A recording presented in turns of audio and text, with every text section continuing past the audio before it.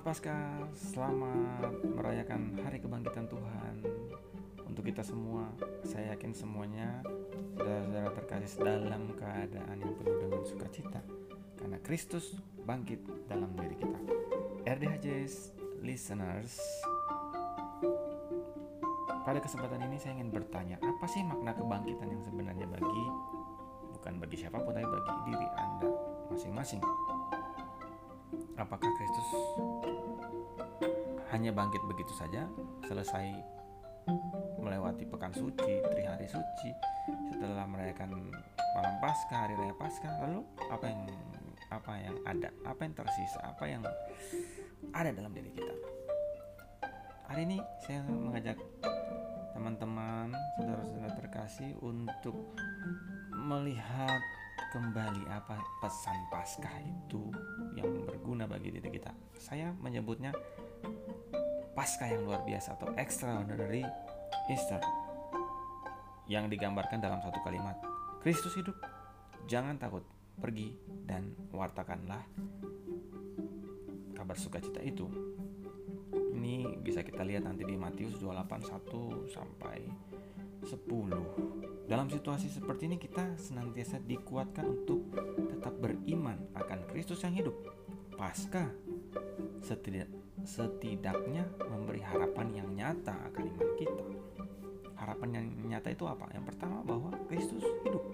Kebangkitan merupakan peristiwa agung yang senantiasa menyatakan bahwa Allah berkuasa atas kematian.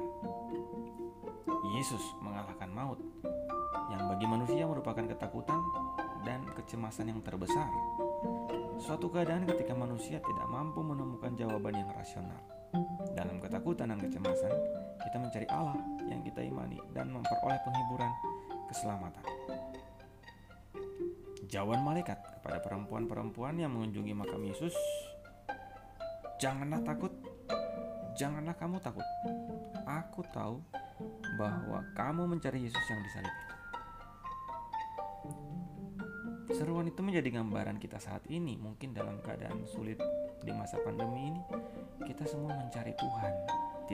Tidak hanya mencari, tapi kita mencari dan membutuhkan jawaban yang konkret atas situasi saat ini. Namun para saudara yang dikasihi Tuhan, Yesus dalam bacaan tersebut juga memberikan jawaban yang sungguh-sungguh meyakinkan, yang sungguh-sungguh memuaskan dan memenuhi kekosongan iman kita, kekosongan harapan kita. Apa jawaban Yesus?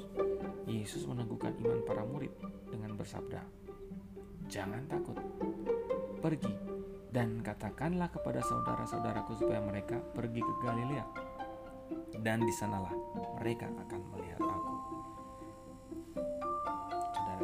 Saudara terkasih, sukacita Paskah hendaknya memampukan kita mengalahkan ketakutan akan maut. Namun kita jangan hanya bereuforia dalam perayaan-perayaan, namun bersukacita misioner. Ekstraordinarinya di situ, bersukacita yang sifatnya misioner. Bersukacita karena Kristus yang sengsara dan wafat di kayu salib itu bangkit. Kristus hidup di hati kita. Dan karena sukacita itulah kita harus pergi dan mewartakan Kristus yang hidup dalam diri kita. Sekali lagi, salam misioner. RDHJS Podcast.